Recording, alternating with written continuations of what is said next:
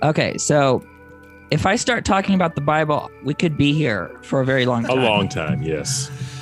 Have you guys looked at the outline that I sent? I did look at the outline, and I realized I could talk an hour about everything. About it.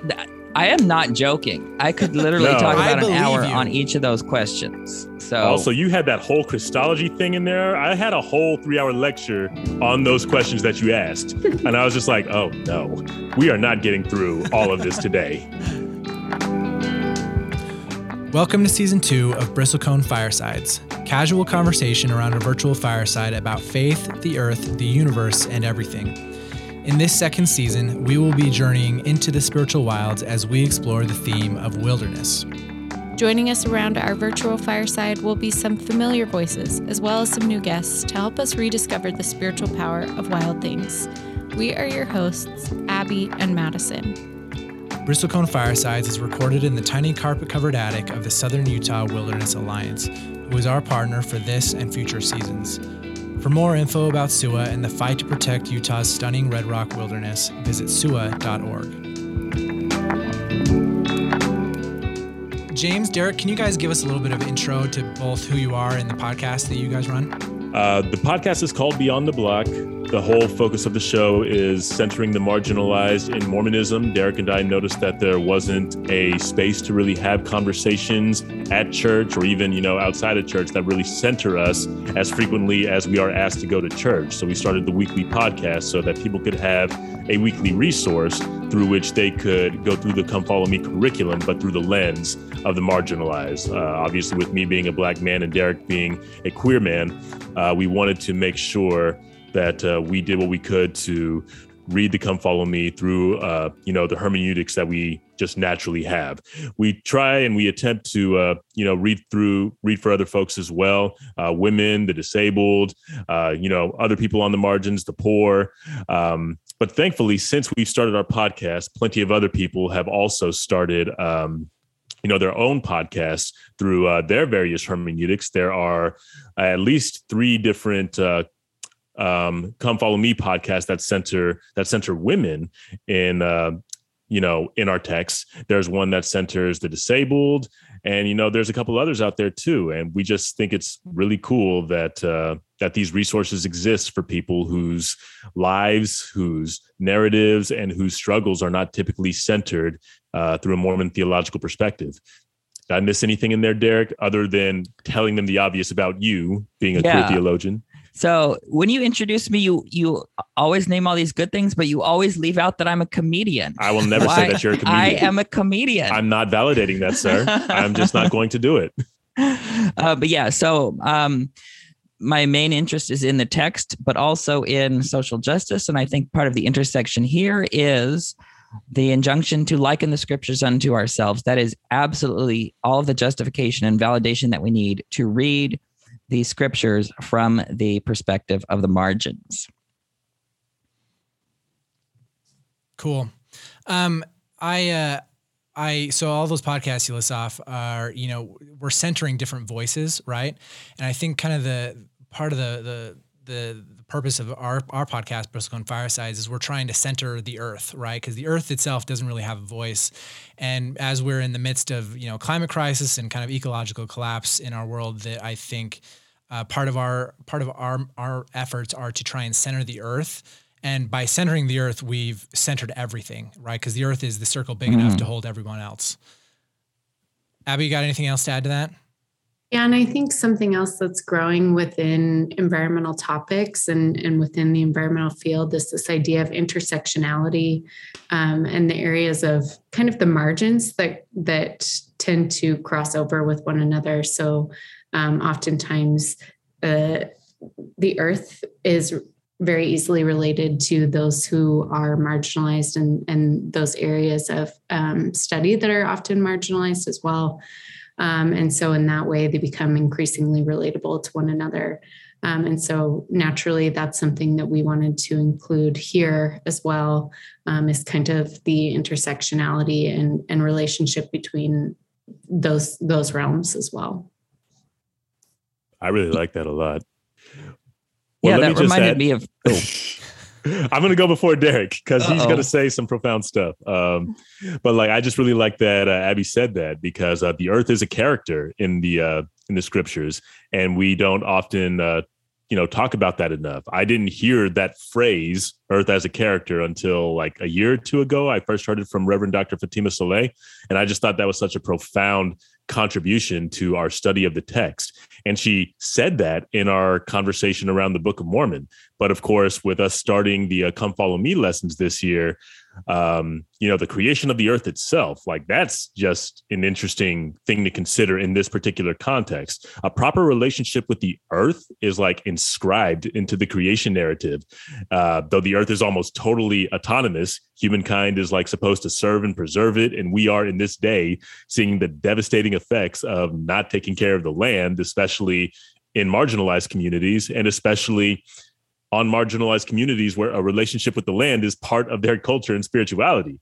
It's very difficult, if not impossible, to do the work that we do of, justice and reconciliation without, talking about a relationship to the earth. So I fully believe in that intersection. And I'm really glad that you brought that up, Abby.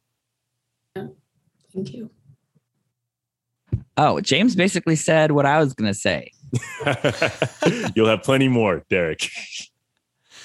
No, I think that, James, when you were saying that, the earth is a character, I think that one of the things that I actually love about our temple liturgy is that it's focused on kind of the creation of the earth. And I think that we think about the earth so much as just kind of the backdrop for this cosmic drama, right? Yes. When in reality, if you can change your eyes and recognize that the earth itself is a character in that temple liturgy, it changes the game. The earth itself is another player, and it's something to, have a relationship with right there in our own temple liturgy. Yes, sir. Thank you. Yes, that's beautiful. Yeah.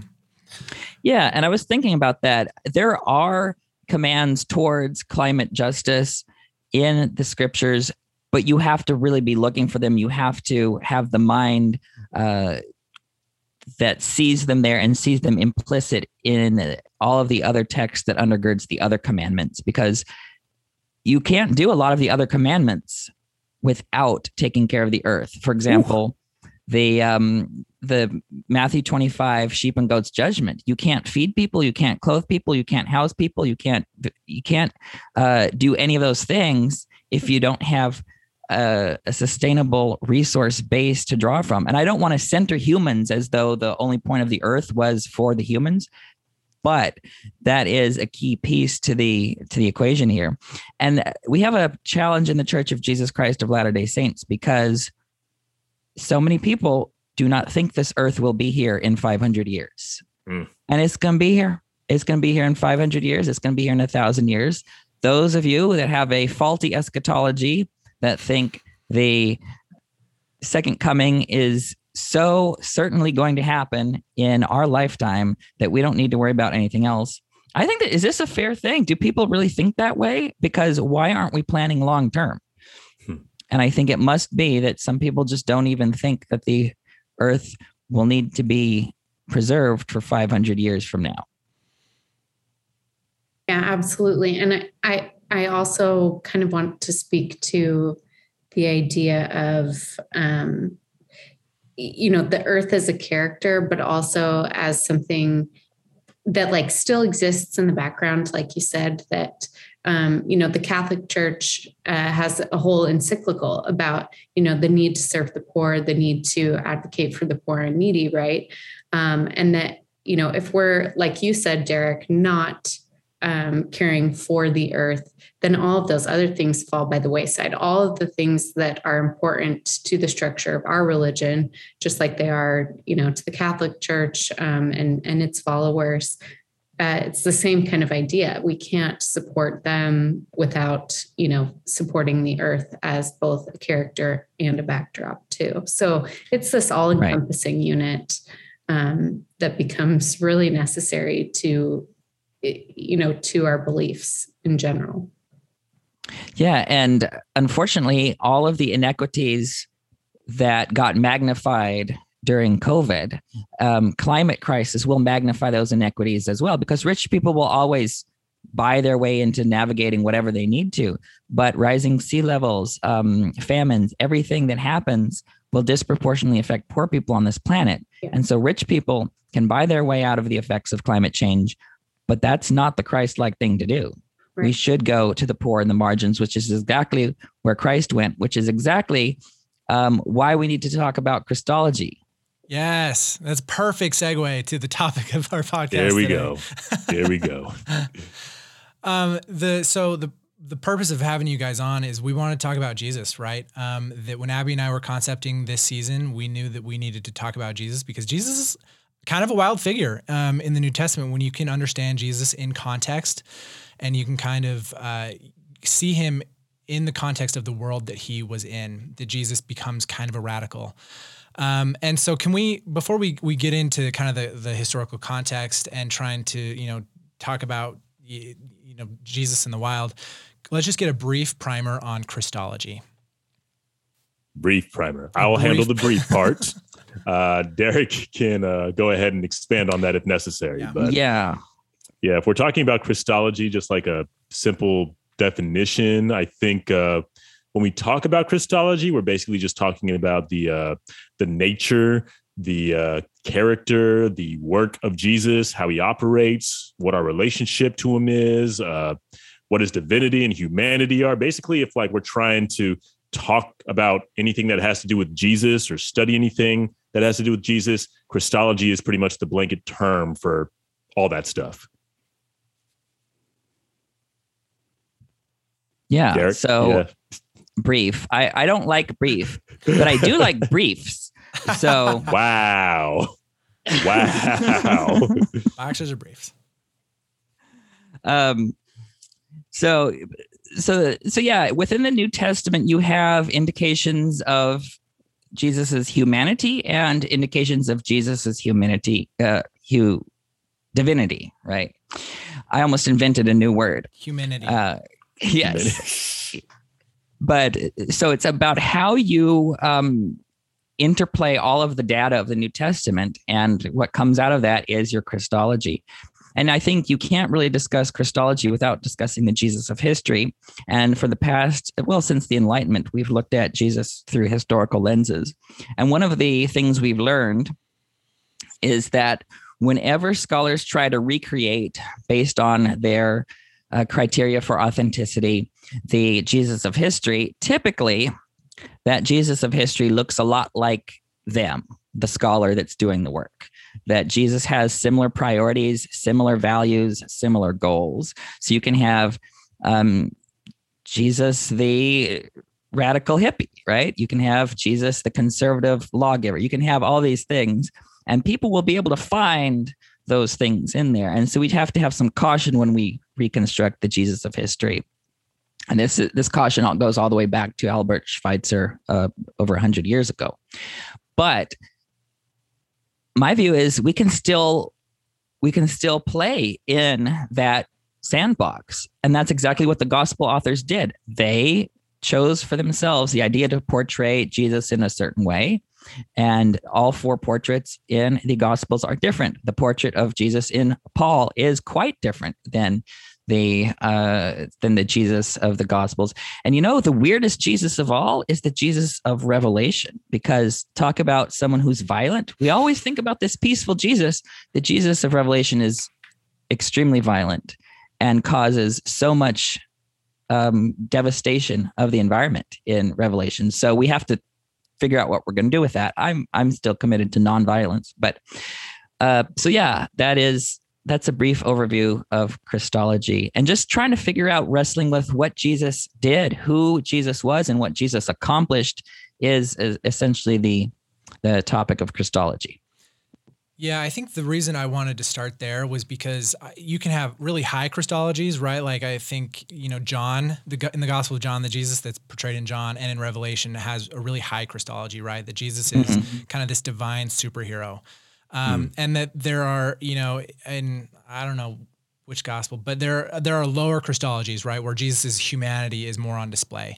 And I think that in, Mormonism today, I think we have kind of centered ourselves on kind of this buff superhero Jesus who's white and who seems kind of disconnected. Like, I'm going to throw the church's Bible videos under the bus. He seems alien. He doesn't even seem human, right? And I think that our perceptions of who Jesus was, like, really informs how we view ourselves, right? And I think that there's a balance to be struck between kind of Jesus, the Son of God, versus Jesus, the Son of Man. And I feel like we focused a little bit too much on Jesus, the Son of God, and left kind of Jesus, the Son of Man, in the dust. So what do you think are the spiritual consequences, or, the cultural consequences for dismissing or forgetting Jesus, the man? Yeah, bro. I think shame is a big one, in my opinion. We have this tendency to put a great distance between ourselves and Jesus because of his divinity. And we do tend to envy and focus on the parts of Jesus that are not like us, because those parts, captivate us and confuse us at the same time. I mean, that's just human nature. So I do kind of get that. We want to understand those parts of Jesus, but in that focus on the divine, we hyperfixate on his perfections that we're supposed to aspire to. And that's where you get things like scrupulosity from, though I certainly don't want to minimize the mental health component that also contributes to that. But anyway, I tend to gravitate toward a lower Christology that validates the humanity a bit more. One of my favorite treatments of this was the theologian C.S. Song. He had a bit to say about this lower Christology when he told us that Jesus is not just like us, but he's the same as us, that he doesn't only share humanity with us, but is part of that humanity. He addresses in that paper that he addresses a worry that our lower regard of Christ's humanity causes his incarnation, and also by extension his life, his being, his ministry, to take on what he calls, and what you implied, a legendary character, thereby becoming something that is further from human than he ought to be, and consequently further from us than he ought to be. And I think we risk pushing Jesus away from us by not acknowledging his humanity, the range of emotions he felt.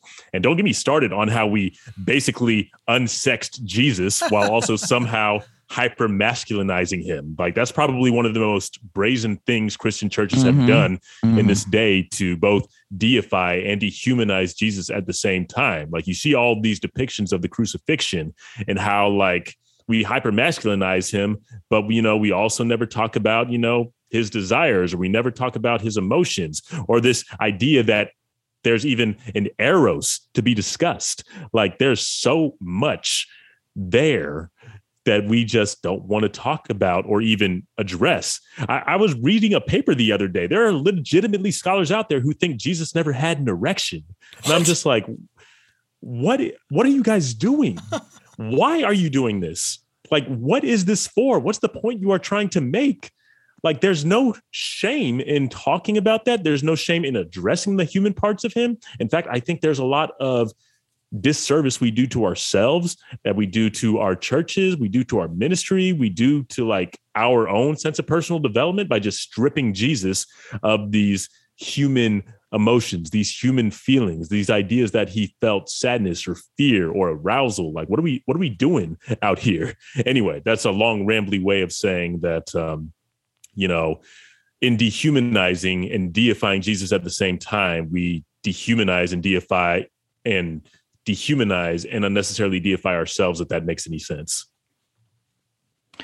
Right. I had some thoughts as well. I think we, with our perspective as Latter-day Saints, have an interesting approach to our doctrine of humankind. And this is what we call theological anthropology. It's the doctrine of humans. And we have a higher, we talk about high Christology. What about high anthropology? Like, we have the highest view of people of any church that I know, in terms of our ultimate destination and our pre-mortal origin, the value and worth. Like, we have the highest view of people. And so when we look at the divinity of Jesus, we cannot separate that from the conversation of the divinity of all of us, and then including the divinity of the entire earth and the animals and the plants. And Joseph Smith had some hints towards this. Now, I'm not a Joseph Smith scholar, so but I do know that the way he talked about the world and its origin, its purpose, and the spiritual nature of everything within it, it dignifies and solidifies the value and priceless nature of everything on this planet, including us, but not just us. Yeah, sometimes I wonder too if we have a tendency to do this because of like our inability to really distinguish between the character of God and the character of Jesus very well. And maybe this is too tangential to what we're talking about, but I think like that same kind of immanence and transcendence of God is sometimes misconstrued with that perception of Jesus's Christology as well. And so I really like what you guys are saying to kind of like reinterpret or perhaps reconnect ourselves with this lower Christology as well, and that humanity that we see, and actually practice it, because it is there. Like you said, it's in these perhaps more nuanced readings of the Bible and of our own doctrine, but it's not something, James, like you said, that we really access a lot or put effort into talking about. And I think one of the ways of solving the paradox between high and low Christologies comes from the Christ hymn of Philippians 2, where you have literal equality of God mentioned by Paul in that hymn, but then that is something that is given up or shelved, and that that Christ takes upon himself the form of an enslaved person, essentially divesting himself of the privileges of divinity to be on the same level as us, being found in fashion as a human. And so I think that gets into like all of the lower Christology characteristics that we have, that Jesus maybe got tired. Jesus maybe did not have a perfect memory. Like he did not have access to omniscience and omnipotence at all points of his journey, right? He got tired. And he got sad, right? And he even felt abandoned by God. But that, remember, is only in Matthew and Mark, where Jesus cries out, my God, why have you forsaken me? Which is not at all in what you have in John, for example. John, the cross is actually a victory in a sense. That is, Jesus says, well, no one takes my life from me. I'm laying it down, right? Jesus appears to be in control the whole time in John, moving everything behind the scenes. Like, no, what he says to Pilate, you don't have any powers except what's been granted to you, right? But what's interesting about that is going back to these issues of unpredictability and vulnerability and uncontrollability. And I think that is the world that Jesus faced. That is the world that ancient peoples faced. And that is the world that we face, that we cannot control everything. We cannot predict everything. And this is somewhat what people would call wildness or wilderness. And this is one of the existential crises of the human spirit throughout every millennium. And I think the Bible has a lot to say about that. Yeah, I think why I love kind of a lower Christology approach to Jesus is because I see the purpose of religion and spiritual practice as making us more at home or at one with ourselves and each other and the world that we live in. And that the more I see Jesus as a human being, the more I can feel okay about me being a human being. And that the more Jesus is some divine, like superhero alien, like the less comfortable I am being as human as I am, right? And so I think that is if we're talking about Jesus and the earth, I think understanding and fully embracing Jesus was an embodied being who drank water, ate food, who probably burped, had stomach aches, right? Like those things make Jesus human, and that divinizes the human experience to some degree, which allows me to rest into my own human experience with more calm. And he died, of course. Yeah. People forget that. But that's kind of the whole point. I think for me, I have a particularly high Christology, but the way I leverage that is very important. And I like to ask James this question all the time. How does that function? How does that doctrine function? Or how does that idea function? So for me, here's how it functions. I leverage it to do what I'm already supposed to be doing for my neighbor, right? Because in the Matthew 25 parable of the sheep and goats judgment, we've got this very interesting thing that Jesus says, whatever you did to the least of these, you did to me. And he's leveraging there our attitudes towards him to do what we're supposed to be doing to our neighbor who's in need, our neighbor on the margins. And so that's what I do. Is my high Christology means that, yeah, I don't need to have a Joseph Smith style vision. If I want to see Jesus, I can find someone experiencing homelessness. I can find someone experiencing hunger. I can see Jesus. I can literally see Jesus if I choose to, and if I choose to do the work. So that's kind of how I take it. Another point to talk about Jesus is like what he did. He taught people, he fed people, he healed people. He met people where they were. And when he taught in a first century agrarian Palestinian world where he uses so many elements of the natural world in his teaching, in his parables. You can see a lot of that wrestling with these issues of unpredictability, uncertainty that the natural world provides, right? Are we going to have enough food to eat? Are we going to survive this sea voyage? Are we going to survive this storm? All of those things make up the bulk of why Jesus's teachings are so profound and so relatable and so timeless, because no matter what technology we have, we're still wrestling with all of these wildnesses in our world.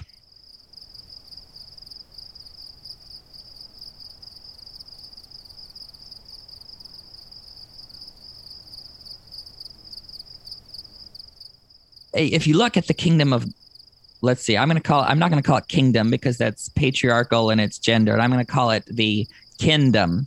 If we look at the kingdom of God in the parables of the kingdom in Mark 4 or Matthew 13, we've got some interesting things that the kingdom of God is analogized to things that are wild. For example, this mustard, it's a weed, it's uncontrollable. You get one little thing here and it takes over the whole garden.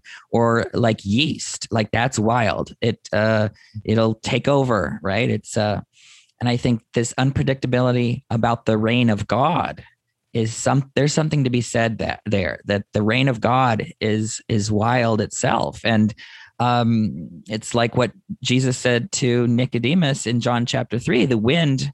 The word pneuma can be translated wind or spirit. The wind blows where it wishes. You can't predict where it's going or where it came from. And that's how it is with everyone who is born of the spirit / wind. I just love the fact that we don't have a tame Jesus. I'm reminded of C.S. Lewis's statement. I don't know it verbatim, but he talked about Aslan the lion, this central Jesus, very thinly veiled analogy for Jesus in the Narnia material. And Aslan is not tame, but good. A wild lion, but a good lion. And I think that's what we see, or what we can see in Jesus's teachings and in Jesus's character. And like I said, all this reconstruction of Jesus gets filtered through, well, what questions are you bringing to the text? What priorities are you bringing to the text? And you will that will be reflected in your biases in the way it turns out. Yeah. So I reflecting on kind of the wildness of Jesus. You're right. So I've been watching The Chosen recently.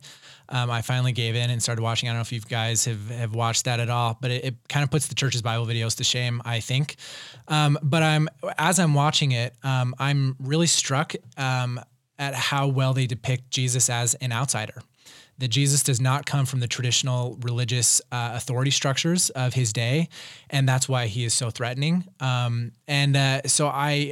What it's really helped me, or at least my study of the wild, and as I've been rereading the New Testament and stuff, understanding that Jesus came from outside of traditional religious authority structures, and that he came from the margins, really transforms how you understand who Jesus is and what his mission was. So why is it important for us to understand that Jesus came from the margins to preach to the margins? There's probably several reasons for that. I will say most obviously, it validates people on the margins. You know, when you consider that a being such as Jesus, who we base our whole faith on, was a brown-skinned Palestinian Jew who was homeless, you know, that kind of resituates how we view people in similar situations. And also, Derek, I think if he didn't directly say this, he at the very least alluded to it. It tells us where Jesus is. It tells us where Christ is to be found. It tells us where our focus should be. If Jesus was in the margins, then we will find him in the margins. If Jesus was in the margins, then we should be focusing our ministry in the margins. And if he focused his ministry in the margins, that's where, you know, we should be. We should be focusing on people that don't typically get a voice, whether it's people without addresses, people with disabilities, people of color, women, and other people whose voices we typically squelch. And, you know, you also consider who Jesus had around him, you know, a ton of women, a lot of very different, you know, kinds of men. He had a publican serving with him. He had, you know, Luke wrote one of the Gospels, and he may have been a Gentile. Like, there's a lot of evidence that points to that.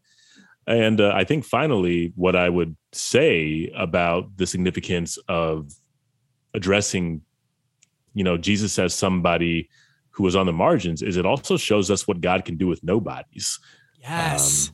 And that's a pretty big deal. This is a common theme throughout the entire text. In the Hebrew Bible, there's a lot of stories of God doing something with the last-born child or the second-born child or the least appealing child who is born to a family. There are stories of him in the Book of Mormon doing similar things with a younger brother instead of the firstborn. We see in the Doctrine and Covenants multiple promises or indications that God will do something with the weak things of the world. We see this in the New Testament as well. Paul talks about himself this way. He talks about Jesus and other people this way who were called to the ministry. There's just a lot of allusions, and including this one with Jesus, that teach us that God can do a lot with nobodies, like the wisdom of God greater than the foolishness of God greater than the wisdom of man. And that was another allusion Paul made to say that God can do a lot with nobodies. So I think that is another reason that this focus, or just pointing out that Jesus was in the margins and that he spent most of his time in the margins and was born in the margins, why that's important.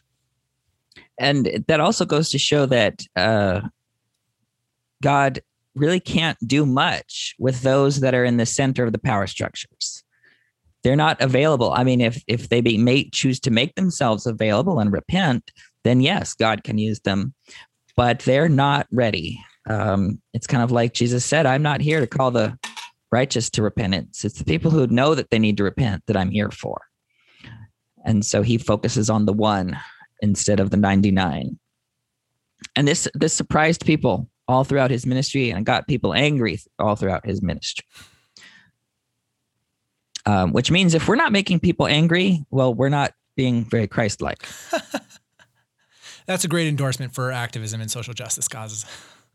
Yeah, I mean, I've just been thinking about that too, that not only did he come from the margins, but also like his teachings weren't trying to maintain a status quo of any sorts, and rather did the opposite, often, upsetting many people.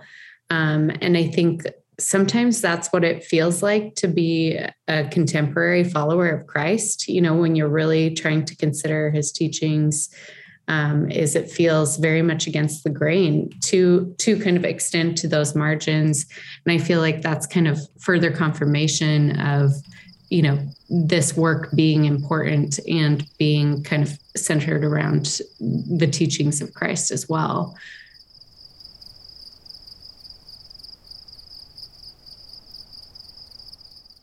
Hey all, thanks for joining us around the fireside to talk about things big and small. An important part of Bristlecone Firesides is putting our faith and spirituality in contact with the earth that unites us. So we'd love to keep in touch with you in the future, whether it's to share a simple call to action, send an occasional exclusive behind-the-scenes update, or ask you for your input on the future direction of Bristlecone Firesides. To stay in the loop, text us the phrase Fireside Utah to 52886.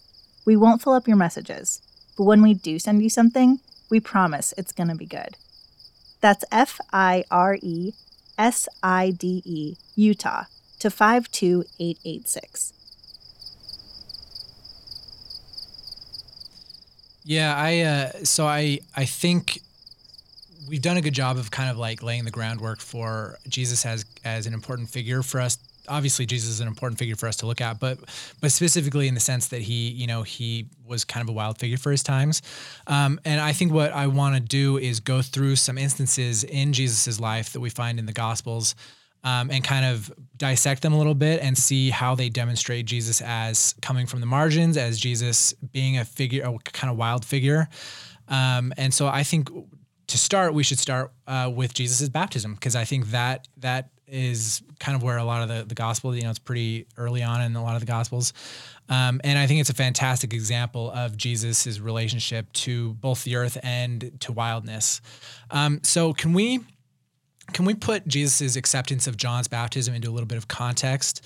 I know that there were active temple rituals at the time for the remission of sins, yet Jesus chooses to forgo those and accepts John's baptism out in the wild of water outside of the temples and rituals.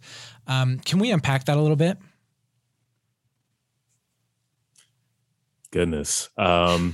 There's a couple things to acknowledge here. Something that would complement our theology quite well is just this idea of authority.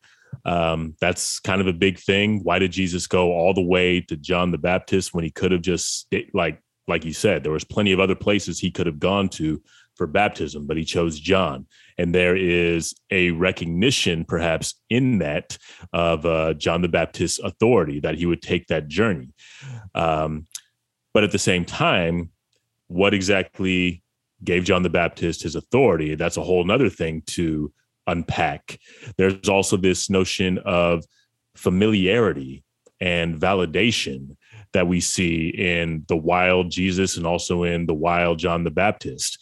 There was probably something that was more familiar to Jesus in John, and that's a whole other thing we could unpack there. I think when we have a further conversation on the wilderness, and I think we're going to get to that a little bit later, we can unpack that a little bit more. But since that's where my focus is going to be, I'm going to kind of taper my thoughts there and pass it over to Derek. Yeah, I have some thoughts, probably like 7 thoughts. I don't know how many of these I'll get to, but first question is the why of Jesus's baptism, because baptism by immersion for the forgiveness of sins was, as John practiced it, was really somewhat radical in that what he was doing was taking a ritual, an ordinance, the mikvah immersion that would have been appropriate for a convert to Judaism, someone leaving the world of polytheism, the world of idolatry, the world of sin, and becoming a Jew. That, even though becoming a Jew is a little bit anachronistic here in this period, but to ask Jews to participate in this ritual is a very, very profound and dramatic request. It's saying, look, you've got to retool everything. You've got from the ground up. You have to basically repent like a Gentile would, and that is, there were washings in the Hebrew Bible. We've got various washings prescribed in Leviticus 14, 15, and 16. We have obviously offerings for the forgiveness of sins, sacrificial offerings. But this particular baptism, this immersion, really is an admission of repentance and a forgiveness of sins. And it is a renewal. It is a new identity. It's parallel to the baptism of Israel through the Red Sea, where they got a new identity and a new start after their exodus from Egypt. Now let's talk about, well, why, if Jesus was sinless, did he need to be baptized? Because clearly John didn't even think he needed to be baptized. And the answer is God's amazing and unpredictable solidarity with God's people. Beautiful. God's amazing and unpredictable solidarity with God's people, stooping down to reach even to be this example of righteousness for all of us. Now, notice what's not in this example to fulfill all righteousness. There's no marriage, right? Like a lot of people say, we got to get married. Like, well, Jesus didn't get married to fulfill all righteousness. We don't have any narrative of that in any of our canonized works. So it can't be used against single folks or queer folks the way it is. But there's another lesson we can learn from this is how John was surprised. John was surprised. And that shows. Now, John was one of the greatest prophets in the entire Bible, but this shows that even great prophets can completely misunderstand God's plan and be surprised by the next turn of events that God has. And this is true today as well. Like our prophets will be surprised. Even great prophets, even true prophets can completely misunderstand the plan, because John was like, no, you don't need to be baptized. I need to be baptized of you. And Jesus said, nope, let it be. And I think that is the attitude that we need to have towards our prophets today. Like one of Christ's breaths can wipe away a lot of the assumptions that we have around our present day prophets. And John was, of course, already wild enough himself. Like, look at the way he dressed. He did not wear a suit and tie. We know what he wore, right? Well, he's like one of the only figures that his clothing was actually pointed out. Exactly, which means it was really weird. Yep. And so that's probably what I'll just say. I've talked enough about that. And, we're already like half an hour and we're only like a few paragraphs into your long list of stuff. Yeah, that's pretty typical. Back before, Briscoe and Firesides actually got started, I was coming up with names, and Locust and Wild Honey was actually on the list of names. And it's because that's what John the Baptist ate. That was his diet, and it was very non-kosher. And so it's I'm very captivated by this idea that Jesus would go to John. Well, hold on. Locusts are kosher if you have the right locusts. Okay, well, if you have the right locusts. And honey is kosher as well. Okay, well, then I was wrong. But that Jesus would choose to be baptized outside of typical authority structures just is very I'm very captivated by that, because John's dad was really deeply embedded in kind of the traditional religious hierarchies, right? And so the symbolism of all that, it just is really striking to me. Something that I think we should probably marinate on a little bit more as Latter-day Saints who have really finely defined authority and temple liturgies. Right. And I think it all goes. My bad. You go ahead. It all goes back. I'll be real quick. It all goes back to, well, what does this point towards, right? The temple is supposed to be pointing towards something. It's not an end in itself. Prophetic leadership is not an end in itself. Human existence isn't an end in itself, but yet sometimes we treat the environment that way. But we have to look at all these things not as ends in of themselves, but what are they pointing to? And I think that's what Jesus wants us to get back to. It's not so much a condemnation of the temple itself, but sort of a re-cleansing and getting back to, well, what was it supposed to be pointing to all along? And so I don't want any critique of the temple to be twisted into a critique of Judaism, right? We don't want to do that as though some people have done. Yeah. So that's all I was going to say. Jesus as a reformer rather than a revolutionary. James, were you going to say something? I was just going to point out that this thing that you wanted us to marinate on, this is not just in the New Testament, it's also in the Book of Mormon as well. We see patterns of parents, or rather children, deviating vastly from the path of their parents, but that deviation being totally fine. Like the pacifist Lamanites and their children who straight up, like the stripling warriors straight up going to war. You know what I'm saying? And both paths were fine. Like they were totally acceptable. And no love was lost, no no smiting by God was done. Like we don't often focus on these deviations we see in our text, or these deviations we see in how people among us live as just as sanctified as our own. Or, to make a more contemporary example within the church, we see, I don't know how old you guys are, but, I'm a little older. I grew up in an era where it was still totally fine to be queer phobic. And now the younger generations are very much not that. And, just because our previous generations understood one way to live things, or one way to, honor God, quote unquote, doesn't mean that the way our children are going to do it needs to be the same. It can be just as sanctified as our own. And there's room for all that.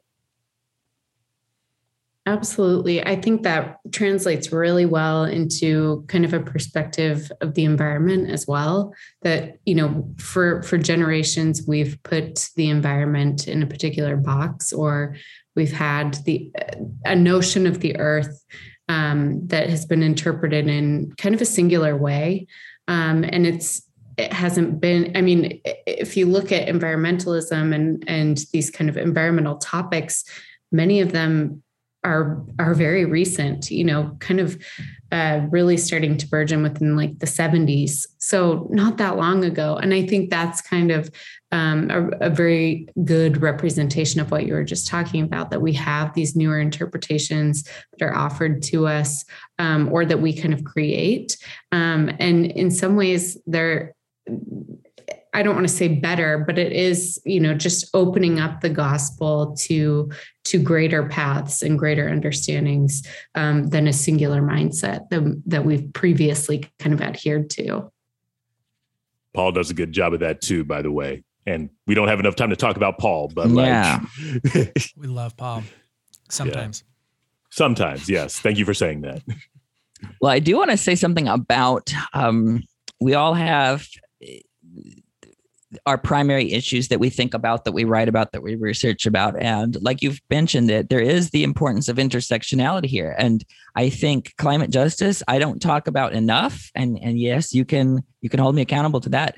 Like, I have the right positions, I think, on this, but I don't talk about it enough, just because there's so many queer people in pain that come to me. And that's the thing that I focus on. And that's the thing that I talk about a lot.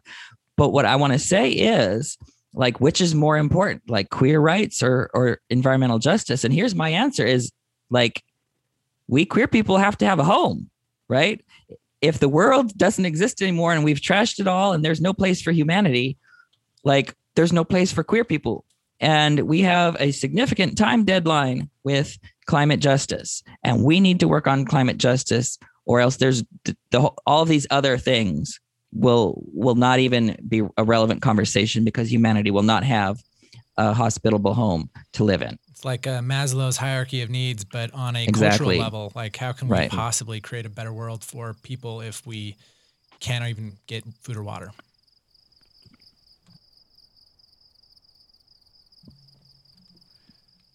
Okay. I think this is a good point to transition to kind of one of the second scenes of wilderness and in Jesus's life, which is the temptations. Because this is pretty central. Jesus goes from being baptized to going out and fasting for 40 days in the wilderness. And I think there are a couple parts of the text that I think are worth talking about. First, the text says that the Spirit drives Jesus into the wilderness to be tempted. And I think that's something worth marinating on. I know that there are probably some, Joseph Smith translations that massage that a little bit. But I think that it's worth asking the question of, like, why the wilderness, and why did the Spirit drive Jesus to the wilderness to be tempted? So I got a lot of thoughts on wilderness where it pertains to, just people's spiritual journeys. I have to preface this by saying I'm not entirely sure, but I do think about all the things that happen in the wilderness, scripturally speaking. You think about the first example where we see this. I'm not entirely sure that Adam and Eve had to go into a wilderness. We just know that they were driven out of the Garden of Eden, and we don't really have any knowledge of what happened between the time that they left the Garden of Eden and the time that they settled wherever they settled. But I can only imagine that that was a period of, loneliness, but also growth. I'm thinking specifically about the first example of being in the wilderness, where we see clear changes in the people that have to go into the wilderness, like the children of Israel. Obviously Jesus, Lehi's family, even the pioneers. But like, we think about what happens in the wilderness, we get some of the most significant revelations, the most significant inbreakings of the divine, the most significant spiritual learning. And, probably the most universal of the experiences that happen in the wilderness is learning to be dependent on God and learning to be independent of earthly things, specifically where people just came from. Like, all that happens in the wilderness. When you think about the children of Israel, one of the primary obstacles they had was learning to become independent of life in Egypt and learning to rely on God, like learning to get rid of the flesh pots of Egypt where they were in slavery and learning to be free and dependent on the manna of God. Like, that is a big part of the wilderness experience. The wilderness is a place of, loneliness, of suffering, of, being stripped of resources, but it's also a place of growth. It's a place of education. It's a place of communion. The wilderness has significance primarily in separating us from the world and combining us with the divine. So like, when I think about the wilderness, I think about the significance of just being away from the things that we are ordinarily conditioned to depend on and being closer and learning to depend on the divine. So I think it's the wilderness because that is where those kinds of things happen. This is where Jesus's growth, this is where his line upon lining was going to continue. It had to be the wilderness. Yeah, I have just some sort of footnotes to what James has said. First of all, if we look at the whole Adam and Eve narrative, when they were in the garden, the food literally just fell off the trees for them. They did not have to toil. And a part of the curse was, now you're going to have to work for your food. And so when they were expelled from the garden, it was this unpredictability and wildness and effort that James is talking about. And let me just put a footnote here that this is what happens when you leave straight people in charge of the planet. They mess up the climate. I'm just saying, talk about Adam and Eve. Well, look what they did. If it was Adam and Steve, we'd still be there. This. Yeah, Adam and Steve would have been busy doing something else. Anyway, see, I told you he always leaves out the comedian part. Always. The other thing is, there have been people who have said that Israel needed the time in the wilderness to turn over one generation, because one of the first things that any persecuted or oppressed people does when they get power is they turn around and oppress someone else. And what this 40 years in the wilderness did was allowed the death of everyone except for Caleb and Joshua, so that none of the people who entered Israel actually knew the oppression of Egypt. Interesting. I've never actually thought about it like that. Yeah. And so if you're going to create a people in right relationship with each other, in right relationship with God, and in right relationship with the land, the land is, like we said, a big character in the Torah. All of those covenant relationships being right, you need to situate that correctly. Now, the wilderness was a time of testing for Israel as they journeyed through the wilderness, and they didn't exactly pass those tests. And so I think what we've got in the Gospels is a recapitulation where Jesus is reenacting what Israel was supposed to do, but now getting it right. And I think by passing those tests, now proves to be who Jesus said he was, and proves that he has the merit and the toughness and the integrity to actually go out and do what God has for the rest of God's mission for Jesus is. And there is a piece of isolation because we're getting Jesus at a very vulnerable state. Food, water, isolation from people, all of these needs that you need He's at his most vulnerable, and that's what the temptations were: temptations towards bread, temptations towards power over people, right? So that's getting Jesus at his most vulnerable. And I think what I love about this, of course, is that Jesus quotes the Bible, right? That is where, and he actually quotes, everything that he quotes is from the wilderness materials in the Torah, actually. So you are actually getting a really beautiful thing that if I talk about it, we're going to be here for another hour. So just leave it there.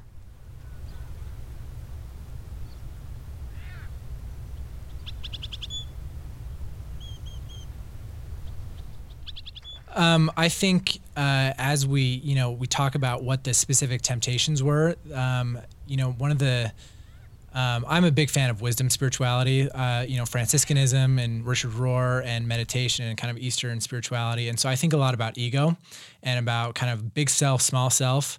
And something that I've heard before is that the ego wants three things. The ego wants separation, it wants superiority, and it wants control.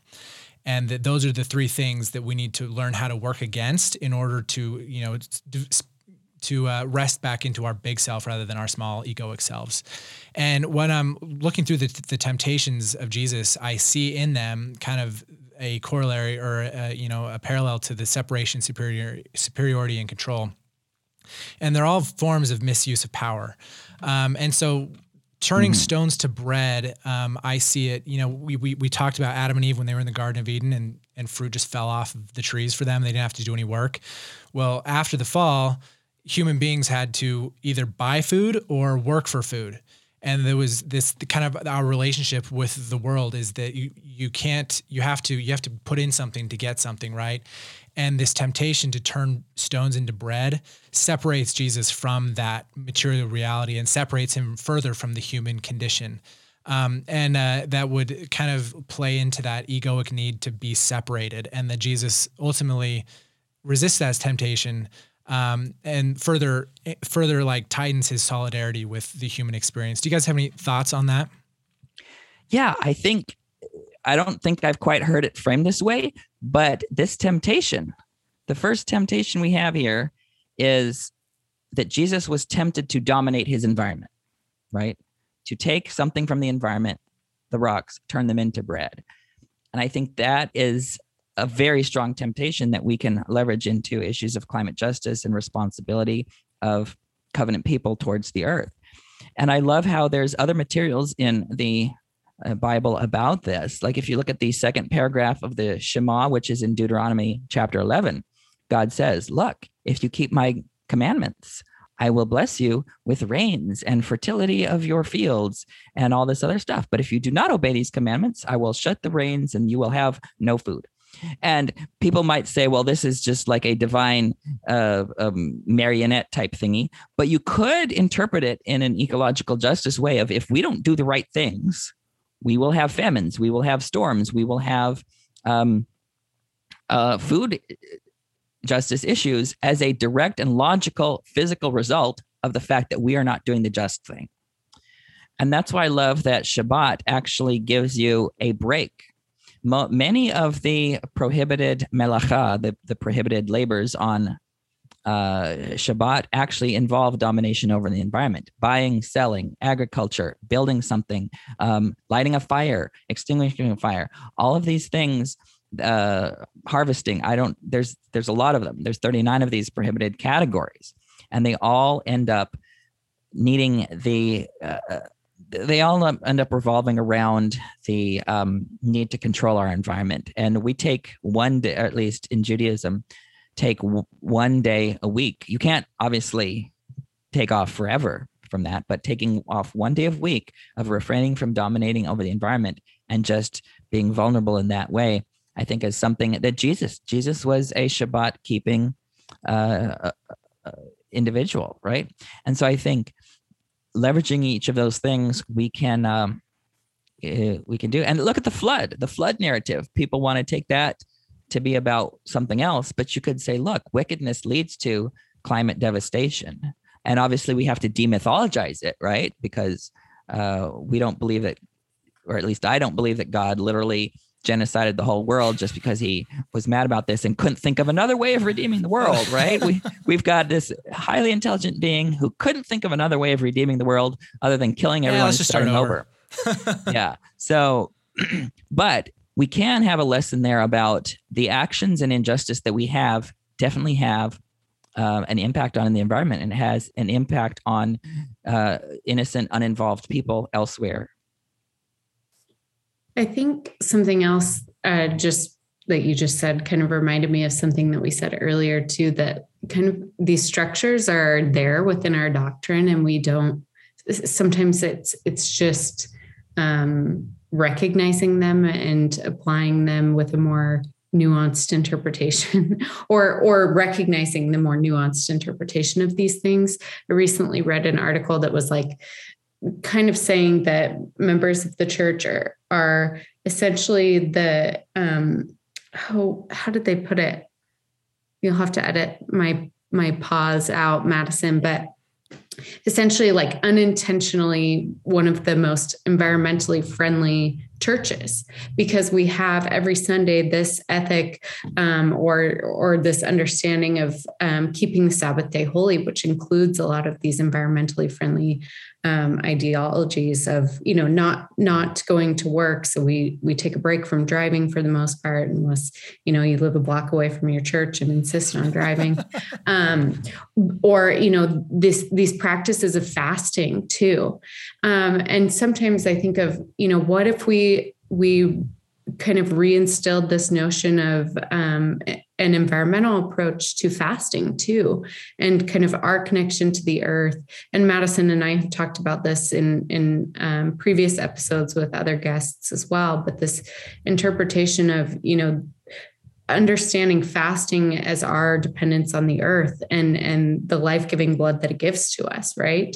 And so I think in some ways that's already part of the structure of our doctrine as well, and our practices even, but it's just that interpretation and that understanding that we need to make up for and recognize. And I feel like these chapters and these stories of Christ are the best way to kind of reintroduce that ideal into those practices.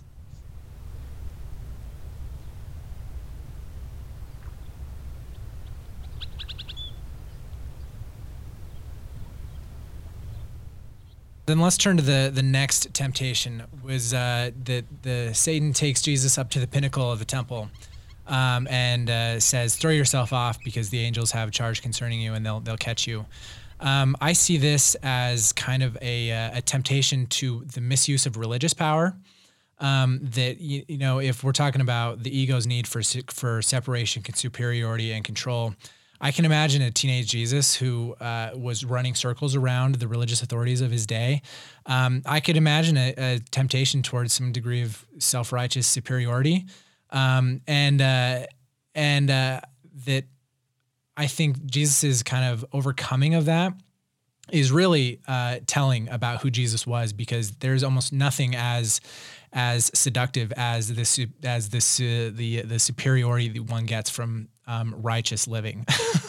Do you guys have thoughts on what is the temptation to misuse religious power and self-righteousness? I think one of the biggest temptations is to hold on to that power and to use it for the sake of, I guess, being better than other people. One of my favorite chapters in the New Testament is Matthew 23, and how Jesus condemns religious leaders of his day. And one of the more explicit things he says is, woe be unto you who, work so hard for a proselyte, and then when you get him, you make him 10 times or twice as much of a child as hell as you are. Like, this is one thing that Jesus regularly dealt with when religious leaders of his day came up to him and tried to trap him and trick him. They asked him all these bad faith questions because they wanted to delegitimize him, because his legitimacy delegitimized them. They were trying to hold on to their power because with their power, they could control other people, not just, religiously, but also politically. And if they lost that power, I can't speak to everything that they would have lost. Definitely influence, definitely, probably money, probably position. I don't know what else they would stand to lose in that day. I'm not entirely sure of what, the political religious situation was like back then. But you can definitely see that the religious leaders of Christ's day were threatened by him, and there was literally nothing they could do about it. I mean, that's one of the reasons they killed him, is because, like, okay, we can't stop the Jesus revolution. We're going to have to kill him. Like, he is threatening our corrupt political system. He is threatening, the power we are trying to have. He threatens our power. So, sorry, rambling a little bit, but this is just all to say that one of the biggest temptations of that power is, I suppose, a security that being better than other people has. And obviously that has layers in a variety of ways. When we talk about social locations, when we talk about how we treat land, when we talk about how we use the earth and exploit the ground for our own gain, like there's a lot happening there. And to speak to this whole temptation of religious power, I think Jesus is trying to preserve proper relationship, with earth, but also with the people that he's around. And this is ultimately the big temptation of misuse of religious power, is abusing the relationships we have with those we have stewardship over, and others we would have power over, for the sake of feeling superior to other people. This goes back to that ego thing that you were talking about earlier, Madison. And also, there's probably other temptations too, but I'll probably leave it there. Just saying that abuse of religious power is ultimately one where we exploit others or abuse our position to exploit or put down others for the sake of preserving our ego or feeling better than people. This is what Jesus condemned the religious leaders of his day for, and this is what they regularly tried to do to him over and over again. And this is ultimately what they tried to do when they killed him, which Jesus also, discarded with his resurrection. So that's the temptation. That's the fruit. Yeah. I mean, one of the most prophetic of Joseph Smith's teachings is that in D&C 121 about unrighteous dominion and the powers of the priesthood. And this is something that we don't talk about enough in the church.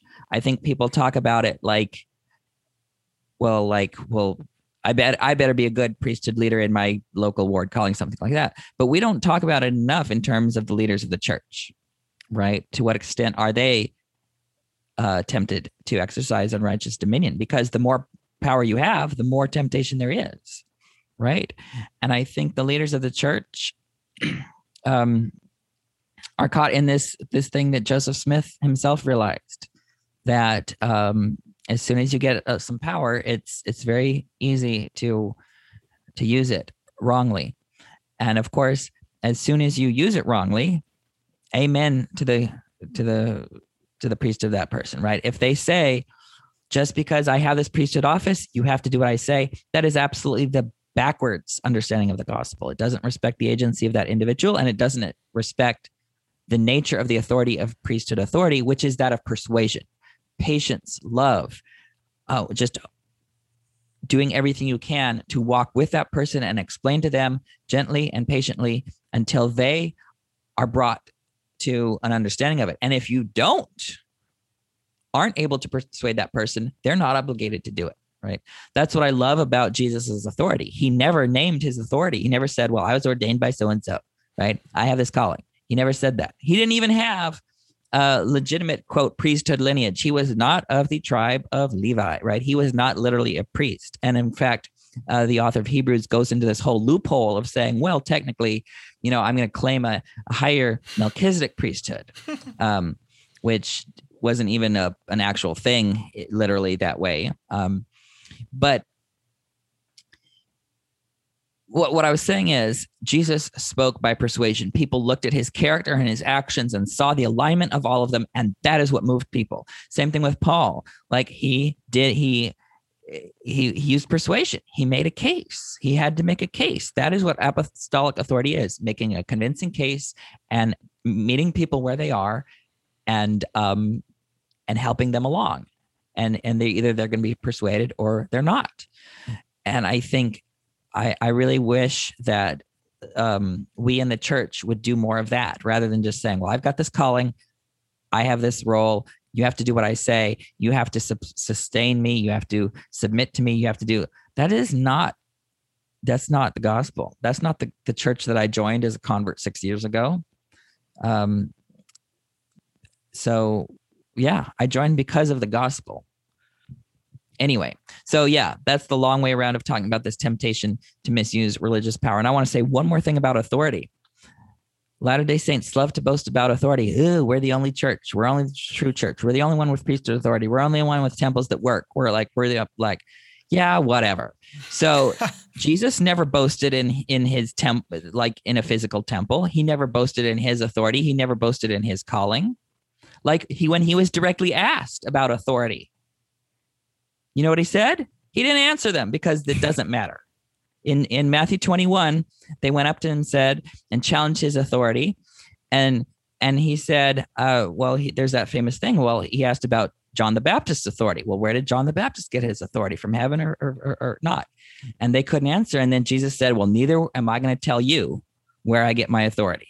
I think that is the true Christ-like answer about where our authority is. It's not who ordained you. It's not what church membership you are. It's not what temple you have. All this boasting about your authority is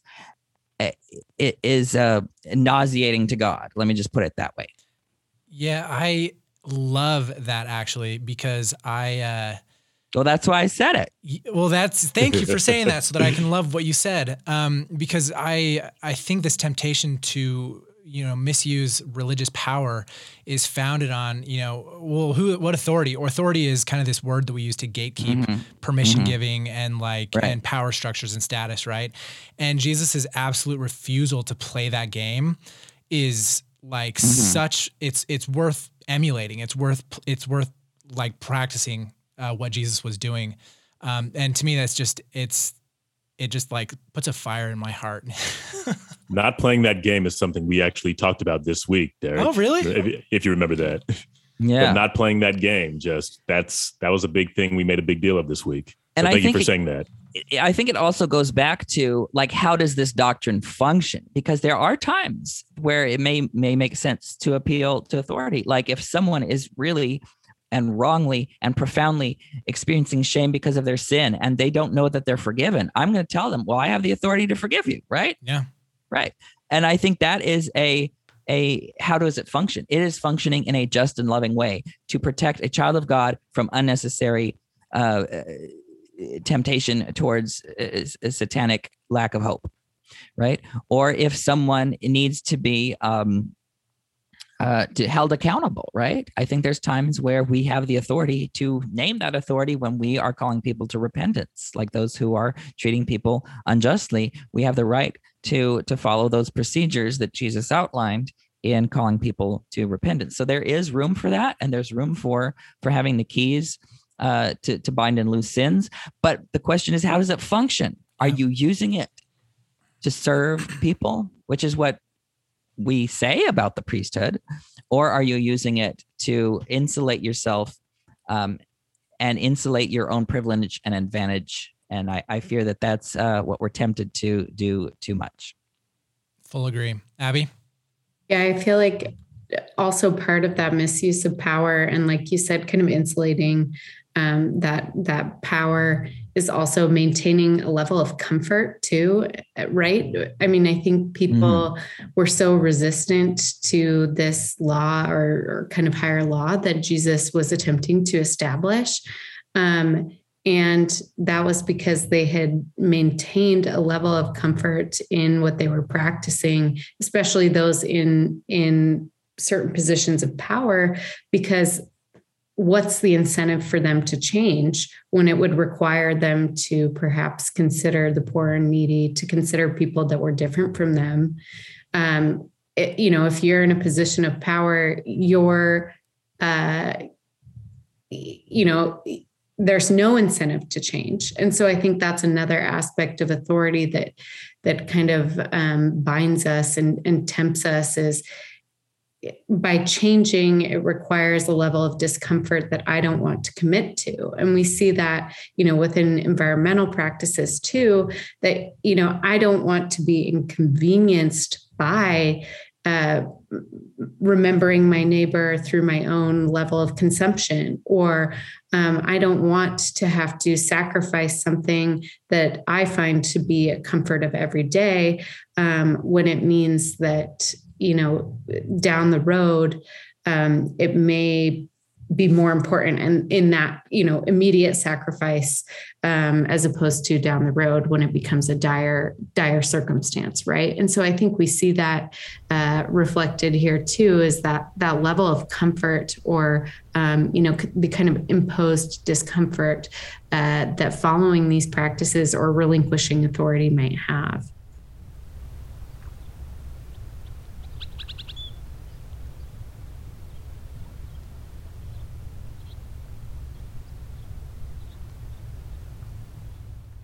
Okay, I think let's move on to the third and final temptation, which is where Satan takes Jesus up into a high place, which is likely a mountain, and shows him all the kingdoms of the earth, and says, "If you will bow down and worship me, I'll give you everything, all of these things."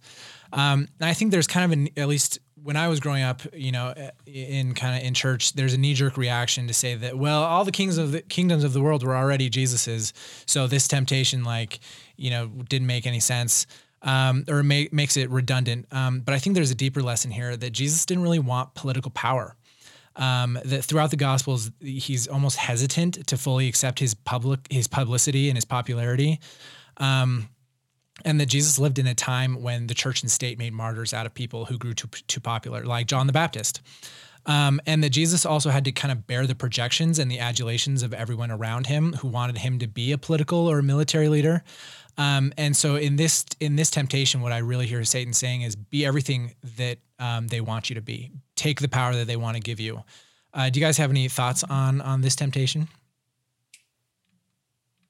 I do not, because that is the first time I'm hearing that particular interpretation. All right, cool. I think it's beautiful, and I think there's definitely something to be said there, but I feel like I am going to say a whole lot of nonsense if I try to speak to that. So I'm going to pass le baton to Derek. Yeah. So I think the logic behind this temptation is that Satan is allowed some limited and restrained freedom to do random stuff in this world, right? We see this with Job, that he's given divine permission.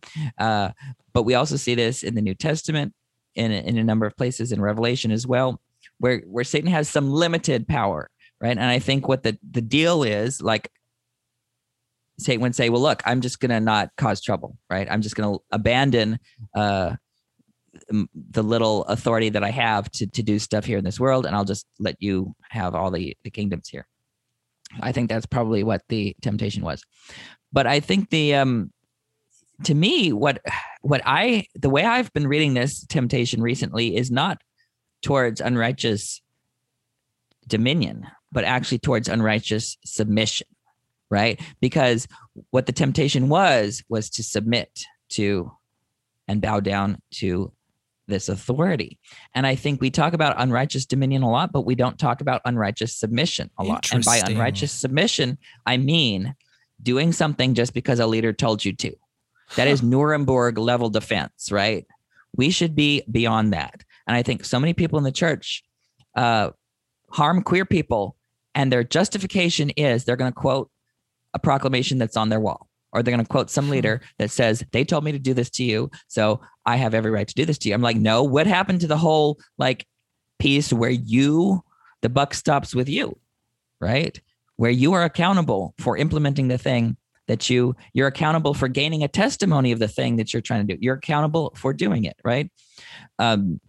So I think there's this temptation to unrighteous submission in the church that we don't talk about enough. And I could talk on about this. If you want to see Paul's discussion on unrighteous submission, I would say the entire book of Galatians. He is writing and appealing to the Galatian Gentiles to say, no, do not submit to these people who come to you claiming religious authority. You need to actually be independent of that, and you need to find dignity on your own terms and do not submit to them.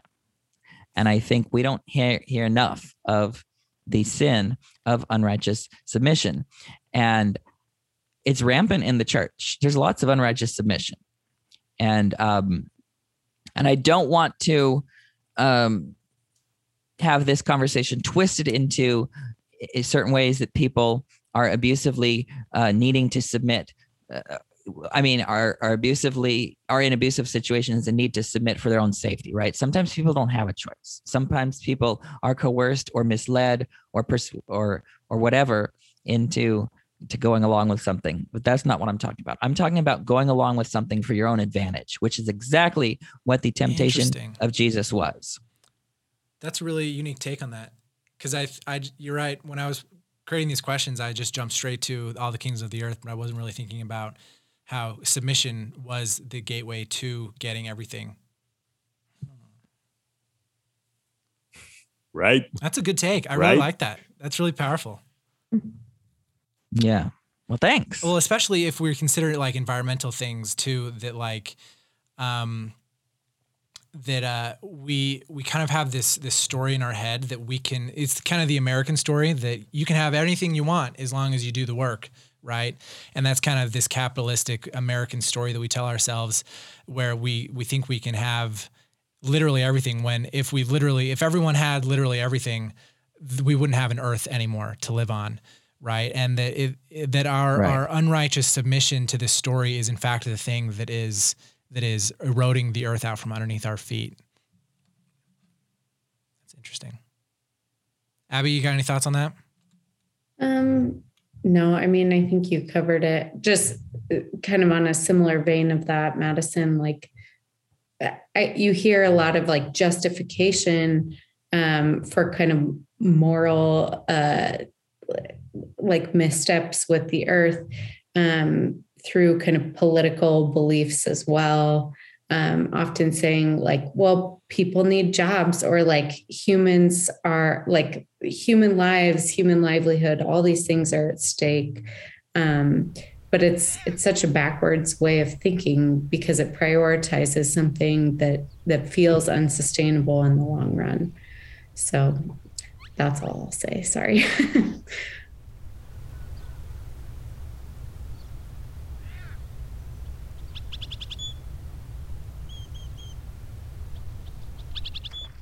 Let's move on to the Sermon on the Mount, because I think this is another great example of Jesus in the wild. The text says, when Jesus saw the crowds, he went up into the mountainside and sat down. Why the mountainside? I mean, I think there's probably a practical answer to this, but I think I'm wondering if there might be a more spiritual answer to this.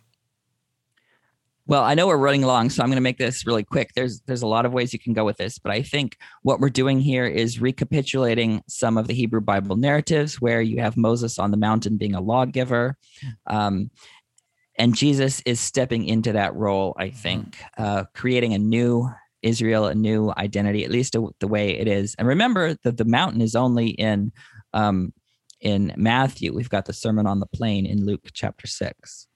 I was going to say something similar to the wilderness. Like there's a significance to the wilderness. There's a significance to the mountains. Things happen in the mountains. Yeah. Things happen in the mountains. Some of the most important revelations, most important teachings, most important spiritual events, Mount of Transfiguration, the receiving of the 10 Commandments, the receiving of, not coincidentally, commandments that tend to center the margins, the people we are conditioned to leave behind. Like, blessed are the not all lives. Blessed are these people that we are traditionally conditioned to not pay any mind to. I think it's significant that a sermon in the mountain like also occurs in a similar spot to where we receive the most significant commandments, the most significant revelations, the literal passing of the guard to Jesus as the one who fulfills the law. Like I'm just going to point out that the mountain is similar to the wilderness, and the mountain in particular being the site of some of the most significant spiritual events and teachings and revelations that we have in the text. Exactly. I think there's plenty of examples of mountains being places where special things happen. That's why it's called Brokeback Mountain. Oh my gosh. See, these are the worst ones, the ones you don't see coming. Oh my gosh. Yeah, I didn't see that one coming at all. Yo. Goodness. Congratulations. I think I'm going to get an award from the KKK for increasing black pain. Like they're gonna love what I do to James. Oh, that's funny. Yo. So famously, the Sermon on the Mount is one that kind of, it centers poorness, it centers sadness, it centers meekness and hunger, and I think all of these are metaphors for emptiness. Why are these things such potent spiritual qualities? I mean, think about what those qualities force you to do. Like, I mean, these are the same qualities that people experience in the wilderness, this same kind of emptiness, this same kind of loneliness, this same kind of sense of wanting. There is a focus on these because it is in these conditions, like fasting, for example. I know few times do I feel so close to God as when I fast, because like, if I ain't going to be able to physically eat, I'm going to spiritually eat. You know what I'm saying? Somebody's going to feed me, like something. It is the same thing. Like if I don't got friends, if I'm lonely, or if I am spiritually wanting, or if I am physically wanting in any way, somebody's going to sustain me. And that's going to be our heavenly parents. You know what I'm saying? So there's something to be said about these conditions being primers for spiritual instruction, for spiritual closeness, for a step into divinity. That is, yeah, that's what I think the significance is, or, you know, whatever big word you used was. I liked it. Potent spiritual qualities. Yes. They're potent spiritual qualities because they force us to step into the divine, or they encourage us to step into the divine. Right. And I think it's an issue of availability. It's the people that are on the margins that have no advantage of their own that are dependent on God. Oh, yeah. And it's when you're dependent on God that you are the most powerful. It's like what Paul says in 2 Corinthians 12, I think it is, that when I am weak, I am strong. And the middle term that is left out is when I'm weak, I depend on Christ. And when I depend on Christ, I am strong. That is the central message of Paul here. And I think that's the central message here of the of the Sermon on the Mount, is that when you're dependent on your own economic power, your own political power, your own ability to feed yourself, your own ability to stop people from dying, right? If you're dependent on all these things, what room is there for God? What room is there for beauty? What room is there for miracle? What availability is there for you to be what God wants you to be? But that's why Jesus says, blessed are those who mourn. Blessed are those who hunger and thirst for justice, right? Blessed are all these people that the world thinks aren't very blessed, and God turns those assumptions upside down in Christ and in us. Yes.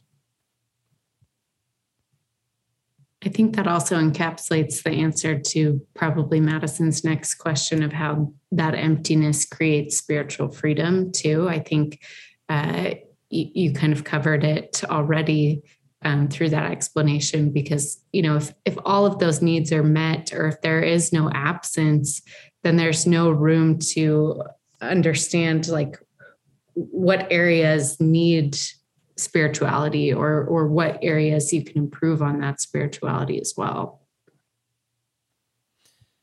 Yeah, that when you're such a champion at the game, that you have no incentive to thirst after anything else, because the game is already, you know, feeding you. And that these qualities of poorness, sadness, meekness, and hunger, like those are the qualities of people who the game has failed. And that it's only when the game fails you are you then able to be used by God to be a tool in God's hand. And specifically a tool in God's hand to hopefully change the game one of these days. That's why some of the most powerful and potent and I suppose influential activists have been people on the margins. And some of the most resilient people of faith that we have in all kinds of faith traditions are also people on the margins. That's not a coincidence. I just wanted to make sure that's named.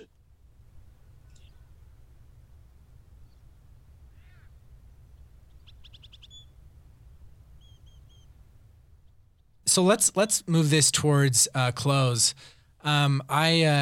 I really have enjoyed our conversation. Do we have any final thoughts on Jesus as a wild figure? I'm just going to add one. You said Jesus was kind of a radical at the beginning of the show. I'm going to slightly amend that. Jesus was very much a radical, very much a radical. Yeah.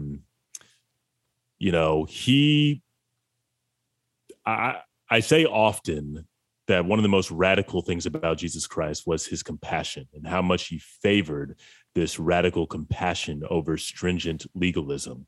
And it's one reason why like people despised him so much, because he made things accessible to people to whom they shouldn't have been made accessible. Jesus was so radical, people wanted to kill him. Like, he upended power. He challenged traditional power structures. Even though he wasn't the political leader people thought he was going to be, he was still very much a radical who totally threatened Roman imperial power and religion. Like, even though the man was very unassuming, he was a nobody by most people's standards, and he spent most of his ministry preaching love and compassion and kindness and inclusion and equity and justice. Those were radical notions because they upended and they threatened the hierarchical power structures that existed. Jesus was a wild man and a radical because, like, to do that stuff willingly, knowing the consequences, and to do that stuff threatening the most powerful and structure, like, in their faces, to their faces, like, that is both radical and wild. So I just wanted to name that, because I didn't want you to feel bad about saying Jesus was a radical. You said he was kind of a radical. I'm just going to say, no, he was very much. He was a super radical. Super radical. That's why we worship him. Yeah. I mean, the one thing I want to say is, and maybe you're going to accuse me of being an academic on this, but what I find so beautiful is not our direct access to Jesus, the Jesus of history, but we have it filtered through other people's witness, other people's reflection on him, other people's processing of it. And people say, from a historical standpoint, well, that's bad because now you've got all this stuff in between you and the real Jesus. But I'm like, that is the real Jesus, the Jesus that had an impact on people, that transformed people. And now you see that transformation and you're transformed by that transformation. So I love the fact that this wild Jesus brings out the wildness in others. And we can see this in Dr. King and so many other Christian activists who use Jesus as a model for everything they did. And those things changed the world. And there's this wildness there that I think we can recover through. It's like a kaleidoscope that you get. You're looking at some light, but it's filtered through all these other things, and it's actually more beautiful. I don't know if that makes any sense as to how Jesus being filtered through other people's writings, including all the human fingerprints, right? Like when we look at the Gospels, there's human fingerprints about how they portray Jesus, how they set Jesus, where they set the Sermon on the Mountain or on the plain. And speaking of wilderness, there's just one interesting textual detail in the Gospel of Luke that I want to talk about. There's this phenomenon called editorial fatigue that happens when an author is making intentional changes to some source material, but then their fatigue sets in and they forget to make those, sustain those changes throughout the whole thing. And then they end up relapsing to just more straightforwardly copying their source. And my view is that Matthew and Luke are dependent on Mark, and Mark was written first, and Mark was used as a source for both of those. So if that's the case, then here's what happened in we've got the feeding of the 5,000 in Mark chapter 6, which is set out in the wilderness, right? They're out in the wilderness, far from everywhere. There's no place to go and buy food. They're out in the wilderness. Now, what Luke does is he resets this from the wilderness to the city. It's very clear. The city is there. Bethsaida is the name of the city. We know this. And so there's places to go buy food. They're not like 10 days journey away from anywhere. But Luke makes that change at the beginning, but fails to sustain that change throughout. And then has the disciples saying, in Luke, why are we in the middle of this deserted place? in Luke when they're in a city. So people are going to say, oh no, there's a flaw. There's a mistake in the gospel. I'm like, no, but that's beautiful. We can see that they're people like us. They're characterizing Jesus the best they can with what they have. They're bringing the power of Jesus into their life, and they're reshaping the story, and they're passing the baton on to another generation who's going to do the same thing. And I think we are absolutely justified in claiming Jesus as a radical, as a liberal, because that's the Jesus that we've received, and that's the Jesus that we are passing on, and that's the Jesus that I know and love. And I think that's the same Jesus that visited Joseph and did something new, and did something wild, and did something that the leaders, the religious leaders of Joseph's day, could not predict and were not prepared for and rejected. So that's where I'm probably going to end this. Abby, any final thoughts? For now. No, I think I've really enjoyed our conversation, and I feel like that's a perfect way to kind of tie those loose ends from the rest of the episode. So thank you both. Yeah, just to tie a bow on this, like I think we kind of get in the habit of largely thanking Jesus for something that he did for us, right? Rather than emulating Jesus or living life in the way that he did, and following Jesus. And I think that as we started this thing by talking about Christology, and as we kind of live into maybe a lower Christology or a higher anthropology, kind of thing, that we can see a path towards maybe following Jesus is our path. And what following Jesus looks like is it looks like raising the valleys and lowering the mountains. And it looks like extending some radical compassion, radical inclusion in this world that is predicated on exclusivity and about clubs and about the game and about money and status and power. And that following Jesus is our call to end that game. Right. And that seems like it's the best thanks is to live a life that imitates Jesus, and not just a verbal thanks, but that is scripture. A transformed life. Yep. Cool. Any final thoughts from you guys? Don't say that, because I could still talk for another few hours. Right. I just got started, and but yeah, we should probably stop. Well, that's just a good invitation for us to have you back on the show. Yeah, so. Absolutely. Oh, so my jokes weren't bad. They want me back, James. Take that. Not because of your jokes, sir. I'm going to just name that too. Thank you for joining us in the Spiritual Wilds on this episode of Bristlecone Firesides. If you're vibing with this podcast, please share widely with your friends, family, and neighbors, and consider leaving us a 5-star rating or written review through the podcasting app of your choice. Screenshot your review and tag us on Instagram or Twitter, and we'll hook you up with some free Bristlecone Fireside stickers. This season's beautiful cover art was provided by Ash Rowan Designs, and our fresh new music was composed by Brenton Jackson. Bristlecone Firesides is a proud member of the Dialogue Podcast Network. The Dialogue Podcast Network features many great podcasts exploring LDS faith through diverse and rigorous scholarship. Please visit dialoguejournal.com/podcast network to learn more. For more from Madison, Abby, and the Bristlecone family, follow us on Twitter, Instagram, or TikTok, and visit our website to enjoy more earthy content on faith, activism, and belonging to the earth. From the Red Rock Deserts and high mountains of Utah, we wish you peace and goodness as you strive to become one with this good and wild earth.